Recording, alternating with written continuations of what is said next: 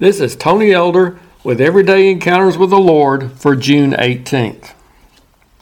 I walked into the church sanctuary one Tuesday morning and was surprised to find a strange object sitting on the altar. It was a sword. Did somebody mistakenly think we were singing about the cavalry instead of at Calvary that previous Sunday?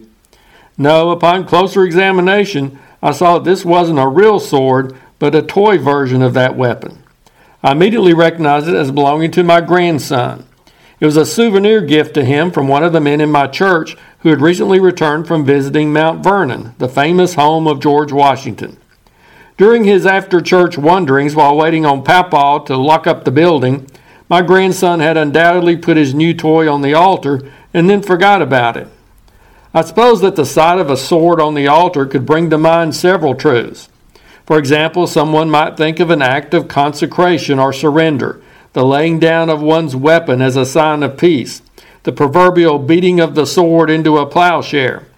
We sometimes talk about laying something on the altar as an indication of giving it over to the Lord. However, my thoughts headed in a different direction, probably stemming from the idea of the altar being a great place for meeting with God and talking to Him. That image of the sword and the altar reminded me that prayer is where the real battle needs to take place. We often forget that truth, at least I do. As we face problems and challenges, we dig in to do battle. We make our plans, form our strategies, and then take the necessary action.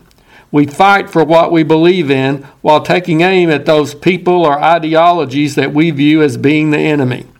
And there's nothing wrong with that. But sometimes we have to be careful or we start depending more on ourselves and our skill to win the battle instead of relying on the Lord to give us the victory. The image of warfare is not uncommon in the Bible. God's Word reminds us that we face spiritual enemies who are trying to deceive, hinder, discourage, and destroy us. However, it also states in 2 Corinthians 10:3 that though we walk in the flesh, we do not war according to the flesh. We do battle differently from the way this world does it. We refuse to swing the swords of slander, dishonesty, vengeance, and other common tactics. In contrast, our arsenal includes things like faith, truth, righteousness, love, and of course prayer.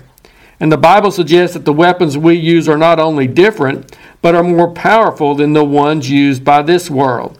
They are, it says in 2 Corinthians 10:4, mighty in God for pulling down strongholds. The weapons of the world are like plastic toy swords when compared to the mighty power of prayer. Prayer brings the Spirit of God into the conflict. He can do things we can't. He can change people's hearts and minds. He can do battle against the real enemy, the invisible spiritual forces working behind the people and circumstances which our eyes see. He can also work in us to enable and strengthen us for the battle. Prayer isn't the only thing we need to do. We can still plan, strategize, and take action. But if we're not praying, we're failing to make use of one of the most important and powerful weapons we possess. What battles are you facing today? Don't try to handle them all by yourself. Unleash that secret weapon of prayer and let God do what you can't do. If you're interested, Everyday Encounters with the Lord is available in both book and ebook formats. And now I pray that you'll encounter the Lord today in your own everyday experiences.